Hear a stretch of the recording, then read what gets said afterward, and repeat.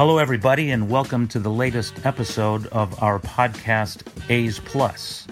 This is John Shea, the San Francisco Chronicle's national baseball writer, and I'm filling in for Susan Slesser. This week, I speak with Mark Canha about all sorts of things, including filling a center field hole, a position he hardly played until reaching the big leagues. Also, broadcaster Ken Korach on calling the Sean Manaea no-hitter and other cool things. Hope you enjoy.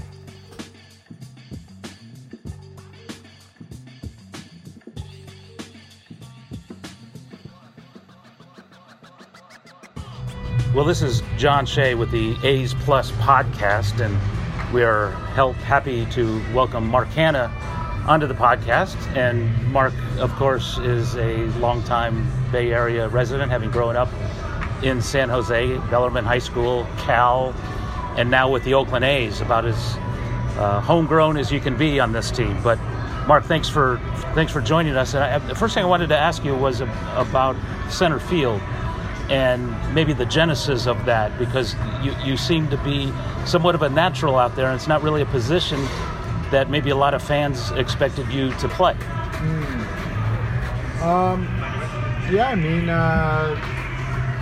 I've always considered myself a good athlete, and I think sometimes in this business you can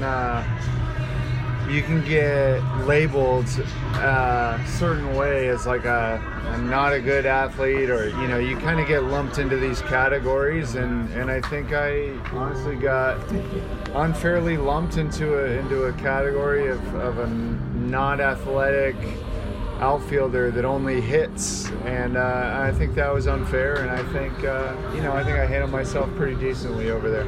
Sure. And did you play the position a lot as a kid, or where did you play mostly? Did you play all around the diamond like you are now? I played shortstop, I pitched, I caught, I did everything as a kid. And, multiple sport athlete, played two sports in high school, so. Well, is there something to be said about center field? Because in the corners, sometimes you get a line drive that tails away or down the line, and you're a collision course for the wall. Center field's kind of a cool thing because you have all the real estate in front of you. Nobody sees the game like a center fielder. Yeah. I think I've always said it's the easiest outfield position to pick up, to read the ball from.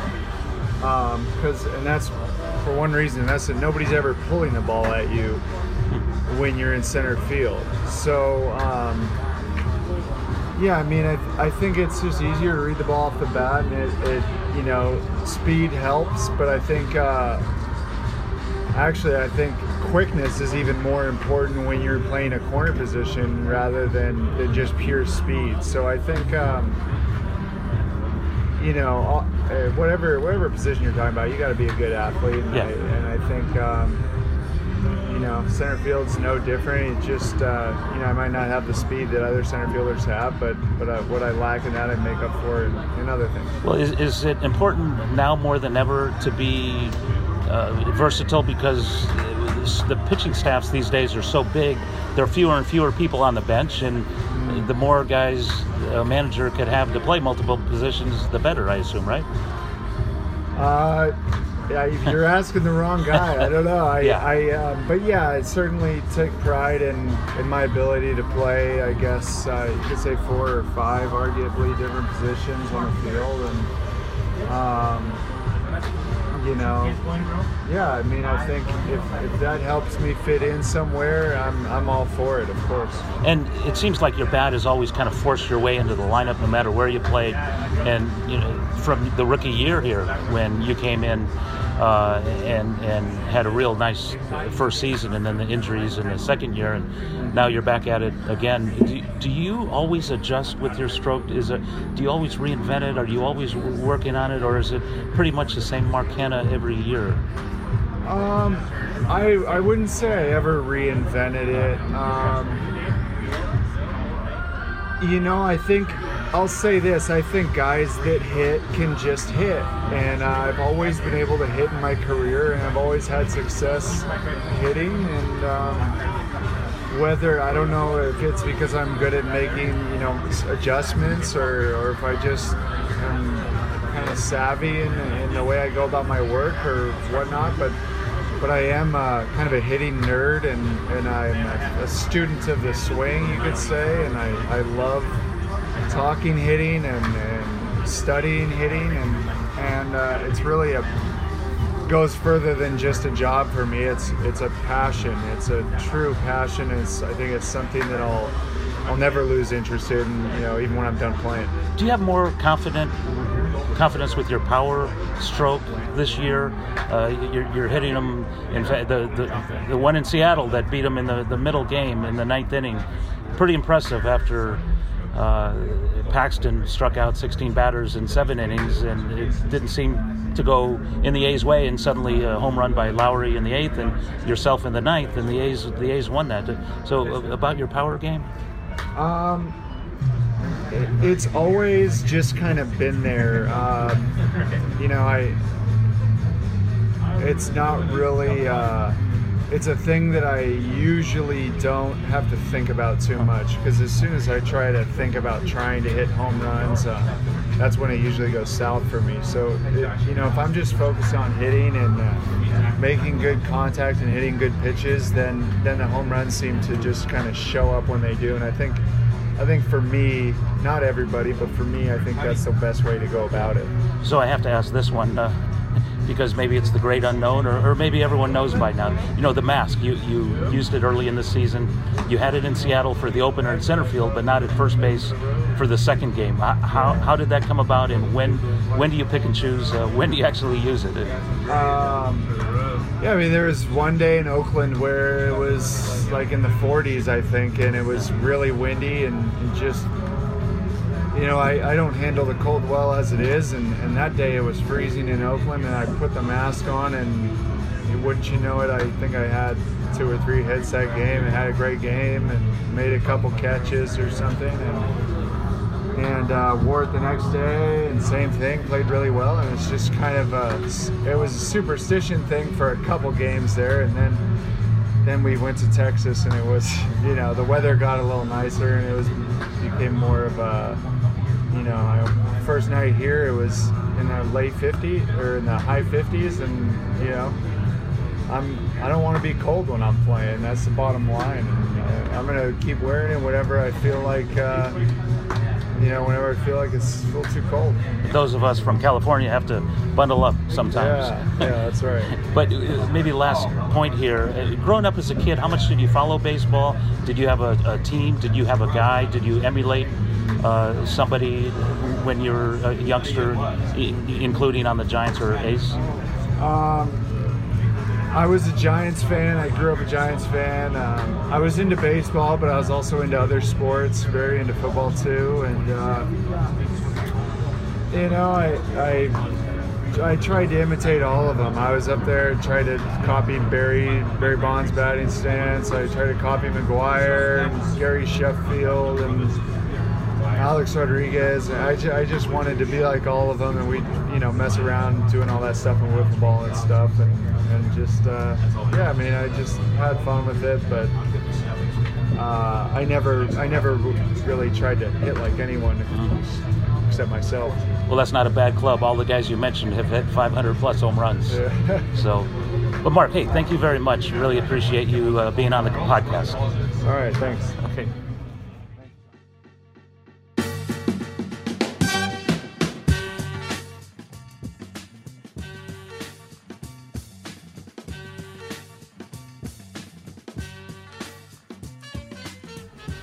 Well, I'm honored to introduce our next guest, and that's the voice of the A's, the longtime voice of the A's, Ken Korach, who did a magnificent job of the Sean Manaea no-hitter, especially the final call. Now, Ken's done a couple. He's done the Dallas Braden perfect game, and then this no-hitter. Welcome to the show. Welcome to the podcast. And tell me the difference. Your first was Dallas, your second was Manaea. How different were they? Well, it's an honor to be on your show, John. I mean, it's a podcast. It's a podcast. To be with Shay Hay. Yeah. And I understand you're sitting in for the illustrious Susan Slusser. True. They were different, but they were similar in that one of the great things about a no-hitter, and of course in Dallas's perfect game, was the way things build and the suspense. And as you know, because you've covered no-hitters before, you start thinking about it maybe the fourth or fifth inning, but you don't take it real seriously because 95% of them are broken up at some point. But then in each game, I got this rush of adrenaline in the seventh inning because you're thinking, well, this could happen. The story of Braden's perfect game was the true Hollywood story.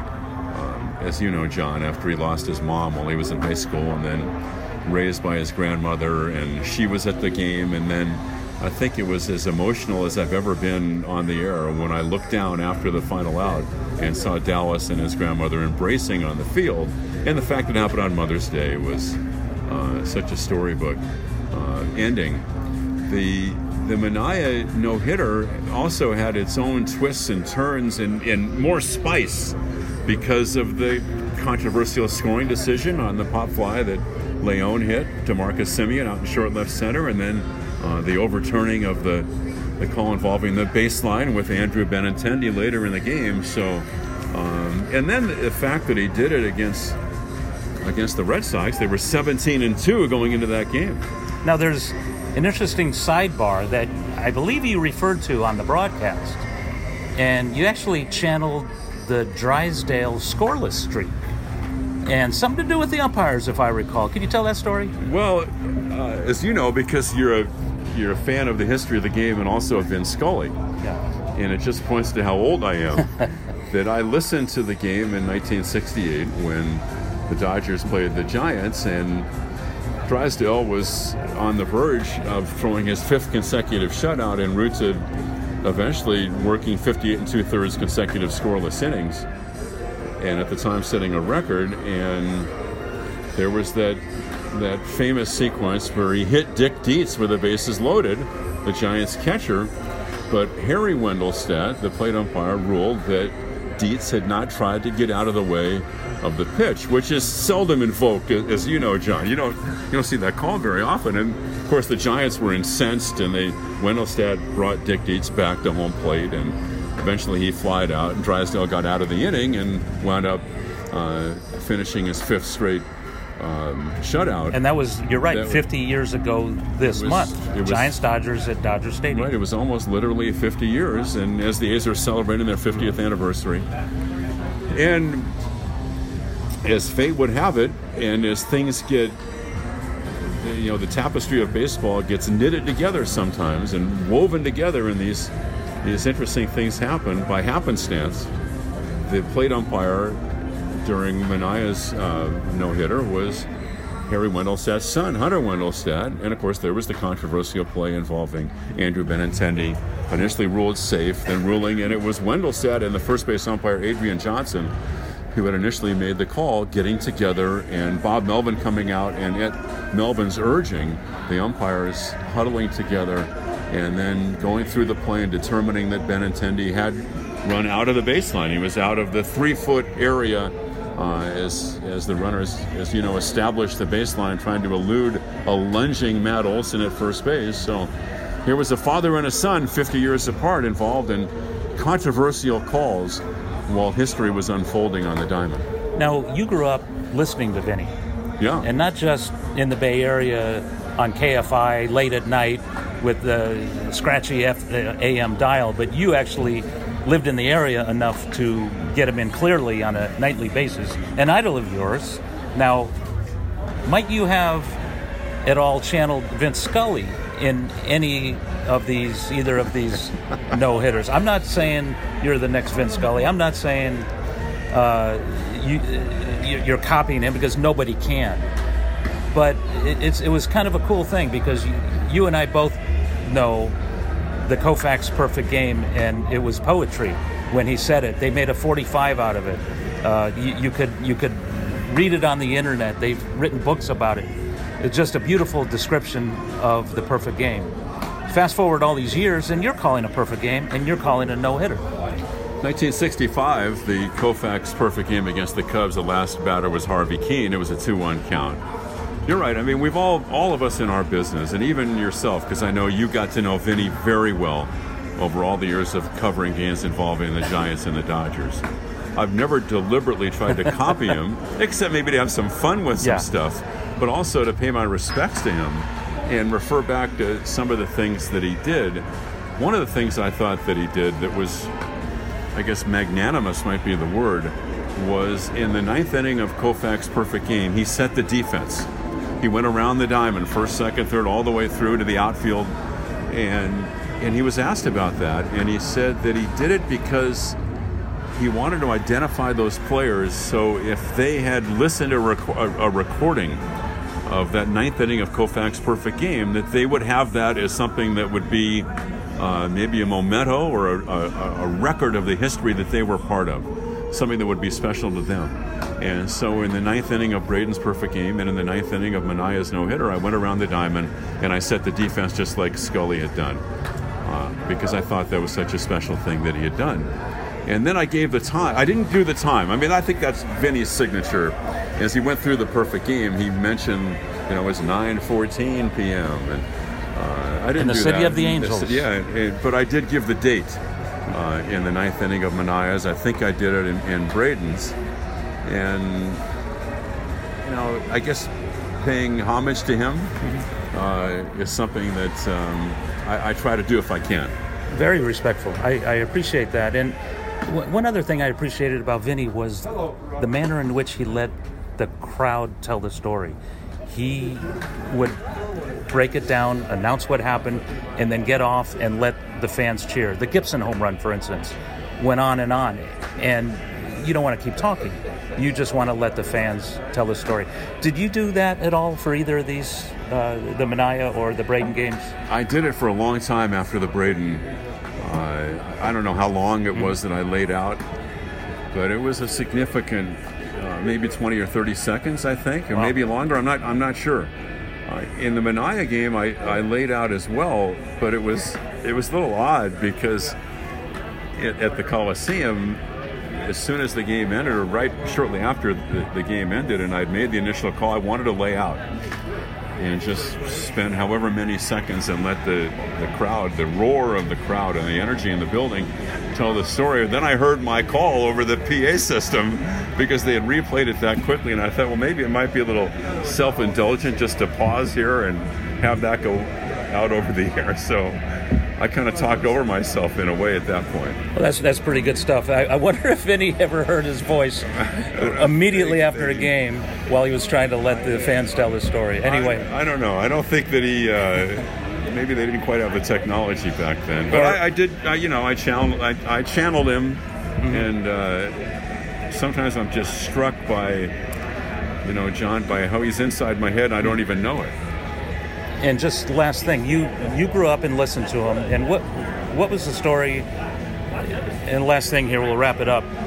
In terms of you meeting him for the first time, and because he was your number one guy. I mean, was he your idol? Was he the reason you got in the business? Well, I think that and the fact that my dad was a coach. Yeah. My dad, who listened to the no-hitter at the age of 99, called me the next day and said, I listened to the whole game. If you can imagine that, to have a father who was such a huge influence, because my dad was a baseball and basketball coach in junior college and also in high school in the Los Angeles area, and he's almost 100 years old and listened to the game. So what a great story. What a thrill for me. But so my dad, and also, no question, Scully, and all those days and nights listening to baseball games. But there were a lot of other people. You and I have talked. Dick Enberg, Chick Hearn, Bill King, Lon. I listened to Bill all the time in the 60s, late at night. You could get the Warrior games late at night. So we've been so fortunate as Californians to have this incredible, rich broadcasting history to draw upon. Well, 50 years from now, they'll be talking about the Korach perfect game and no-hit broadcast, and they'll say, I tried to channel Ken Korach. I doubt it, but thank you. Ken, thank you very much. That's great stuff. I appreciate it. Thank you, John. This show is part of the San Francisco Chronicle Podcast Network. Our theme music is The Third by Anatech, courtesy of the Free Music Archive. The show is produced by me and Fernando Diaz. For more A's coverage, you can follow me on Twitter @Susan Slusser. Check out all of our coverage at sfchronicle.com.